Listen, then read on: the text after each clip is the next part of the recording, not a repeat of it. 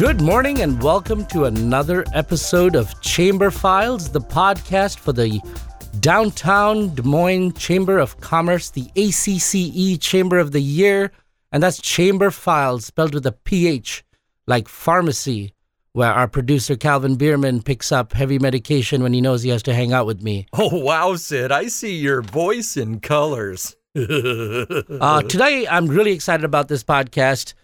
This'll be the best podcast ever. I've been rooting for this one. In fact, it'll leave you wanting more.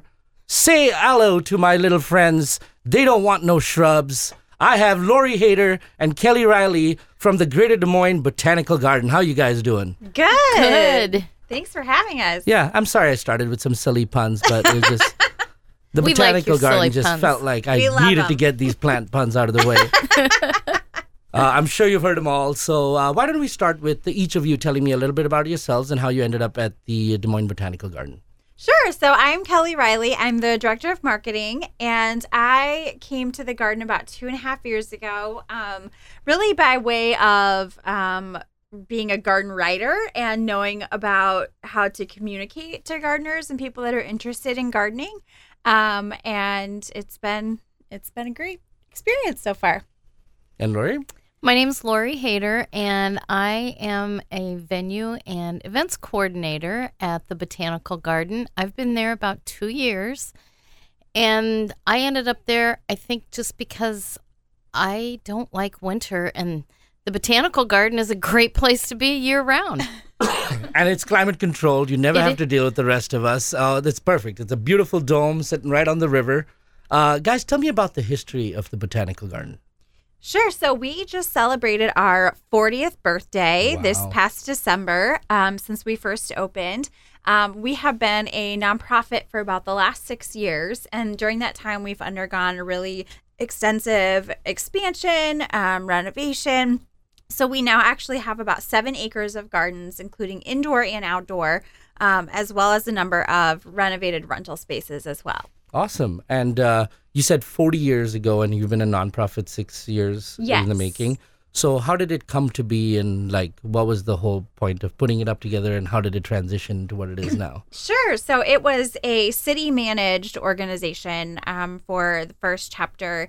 And came to the point where, in order to continue, thriving and growing, it needed a different operational model. And so nonprofit was the answer. And it's been a really exciting time of growth and expansion ever since. Awesome. And, for a place like Des Moines, which is somewhat, you can't see a plant for a few months this time of year, it's a nice place to just go in. And we've had a podcast here with somebody talking about the therapeutic benefit of plants and being surrounded by them. What are some of the things that you feel are the benefits of just being surrounded by plants all day? Oh, wow. It's peaceful. It's a very peaceful environment, energizing, just good, clean air, just to breathe in that fresh air. And plants produce a lot of oxygen. Right. So it's just, and just the beauty of the garden as well. Yeah, you guys are probably breathing in the cleanest air in Des Moines right now. That's pretty awesome.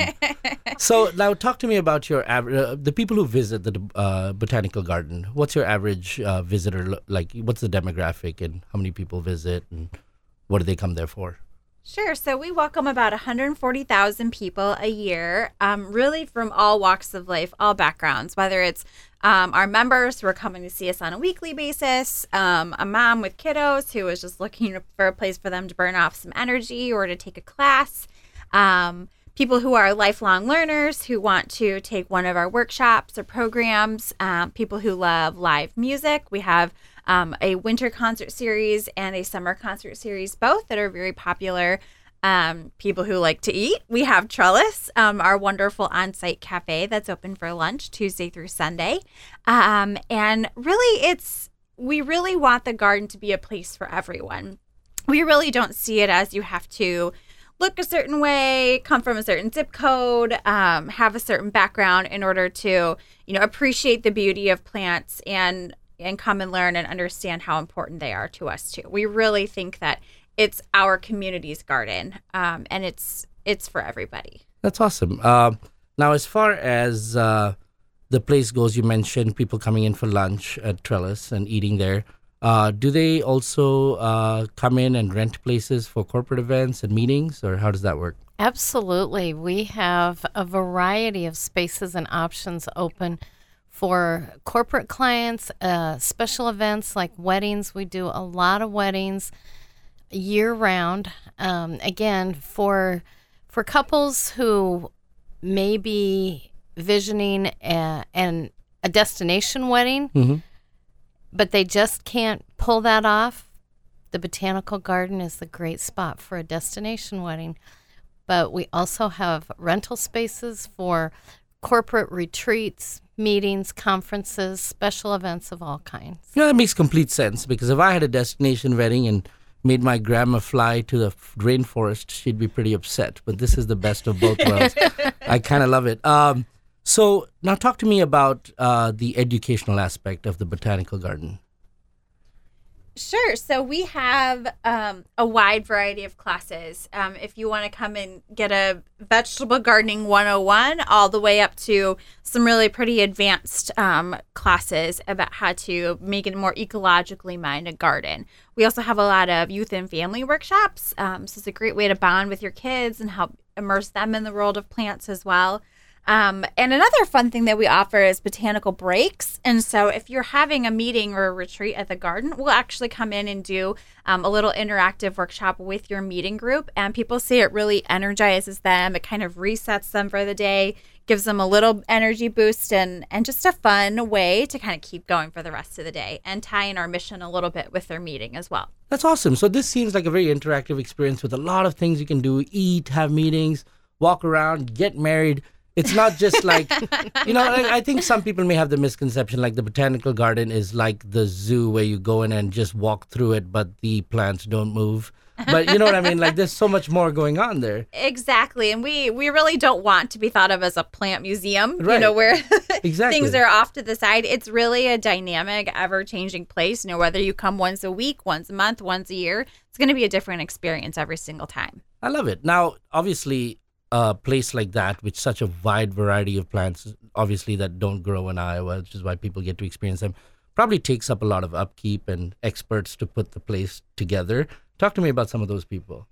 Sure. We have a really fabulous group of horticulturists and volunteers that help maintain all of our gardens from the parking lot when you pull in all the way to the back of our managed property. And they are all experts in their own right. We have people who are experts in, succulents and cacti. People who are experts in tropical plants. People who are very knowledgeable about, natives and roses. And it's a really fascinating, inspiring group of people to work with who are just so passionate and so knowledgeable about the world of plants. I love it. So on that note, I know it's like asking you to pick your favorite child, but if you two could please tell me your absolutely favorite plant at the Botanical Center, I need to know.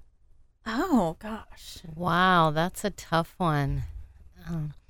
I would say right now and over the past month, probably my favorite thing has been the amaryllis. Okay. We've had a variety of colors and different types of amaryllis throughout the conservatory and the Gardener's Show House for our holiday display. Some of those are still blooming. A lot of them have kind of gone away. So I'd say but it's hard to pick and choose. I love them all. Yeah, of course.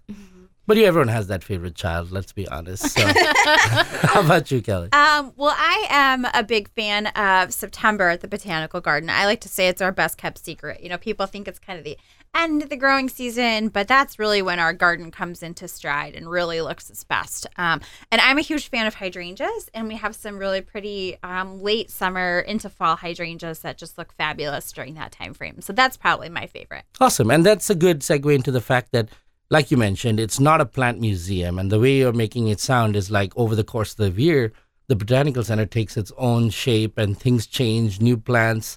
And so anytime you walk in, and that's why you have members, you're going to have a different experience every time. And that's kind of cool. Now, you talked about the members. People can be members of the Botanical Garden and come in and hang out. How about you mentioned some live music at the Botanical Garden? Can you talk to me more about that? Is that open to the public? Do you have to? Are there special days that happens, and how do you get to know about those? Yeah, so right now we are our Botanical Blues season, and that is every Sunday, January through March from 2 to 4 p.m.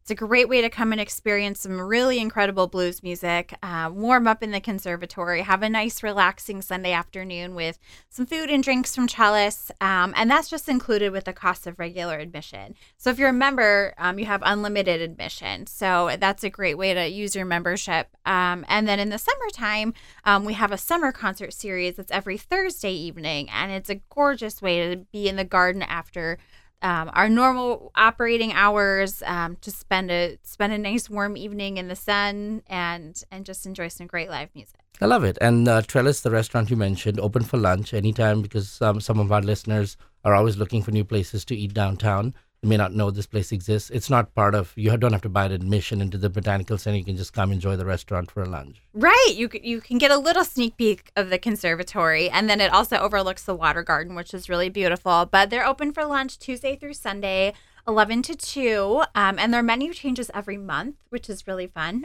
just based on what's fresh and what's in season. So there's always something new and fun to try at Trellis as well. Do you think the plants at the Botanical Center get mad when they see someone eating a salad at Trellis?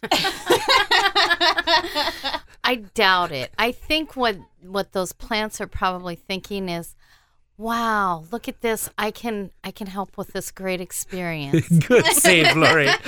Good save. Guys, tell me more about what you guys want to get out there. Why do people need to start visiting the Botanical Garden? I feel like 140,000 is not enough. We need to at least double that this year. Let's talk about what they're going to do there. There's all kinds of things to do there. And you're right, 140,000 isn't enough. We're always welcoming anyone. And one thing that I think that we should mention as well is that we are also part of the Museums for All program. And what that means is that people who maybe feel as though they cannot afford the admission, they can come in and it's free admission for up to 4 people any day of the week that we're open to the public, which is 10 a.m. to 5 p.m. All they have to do is bring in a SNAP card, EBT card, and a photo ID with them, and it's free admission. That's amazing, and it's accessible to everyone. I like that. It is. Now, as far as the Botanical Garden goes, you have a wide variety of events like we heard about. People come in all the time and get to experience plants in its amazing form. You can eat there. You can get married there. You can have your meetings there with work. Is there anything we missed as far as taking the Botanical Garden experience to the next level? I think that one of my favorite places at the Botanical Garden that is often overlooked is the Gardener's Show House. Okay. And essentially it is just one of our greenhouses, but it's the only greenhouse that is open to the public during our public hours. It's a great relaxing environment. We have a lot of orchids in there that are on display year-round. That's a great spot. Outdoors, during our summer months and into the fall, we also have a bonsai garden. And bonsais are a type of plant or tree that many people don't know much about. And so that's always a neat experience as well. And I think the only other thing that I would mention that's coming up is on February 15th, Trellis Cafe is doing their Valentine's dinner. Now Ooh. remember, that's on the 15th, not the 14th. That's perfect. February. Come for the Valentine's dinner the day after Valentine's Day. That's right. That'll be your second date. And on your third date, we get married at the Botanical Center. This is perfect. It's perfect. And I You're meant right. Botanical Garden. I keep saying Botanical Center, and I apologize for that. Where's the best place people can find information? Is it your website? Yes, absolutely. Our website is dmbotanicalgarden.com, and you can find everything there, including of our calendar of events, information about memberships, rentals, the Trellis menu, basically everything we just talked about. And we're also really active on social media, so you can find us on Facebook or Instagram or Twitter. Perfect. And you said you are a not-for-profit organization. We are. And is there other ways our listeners could potentially help out? I mean, fundraising obviously is one of your goals.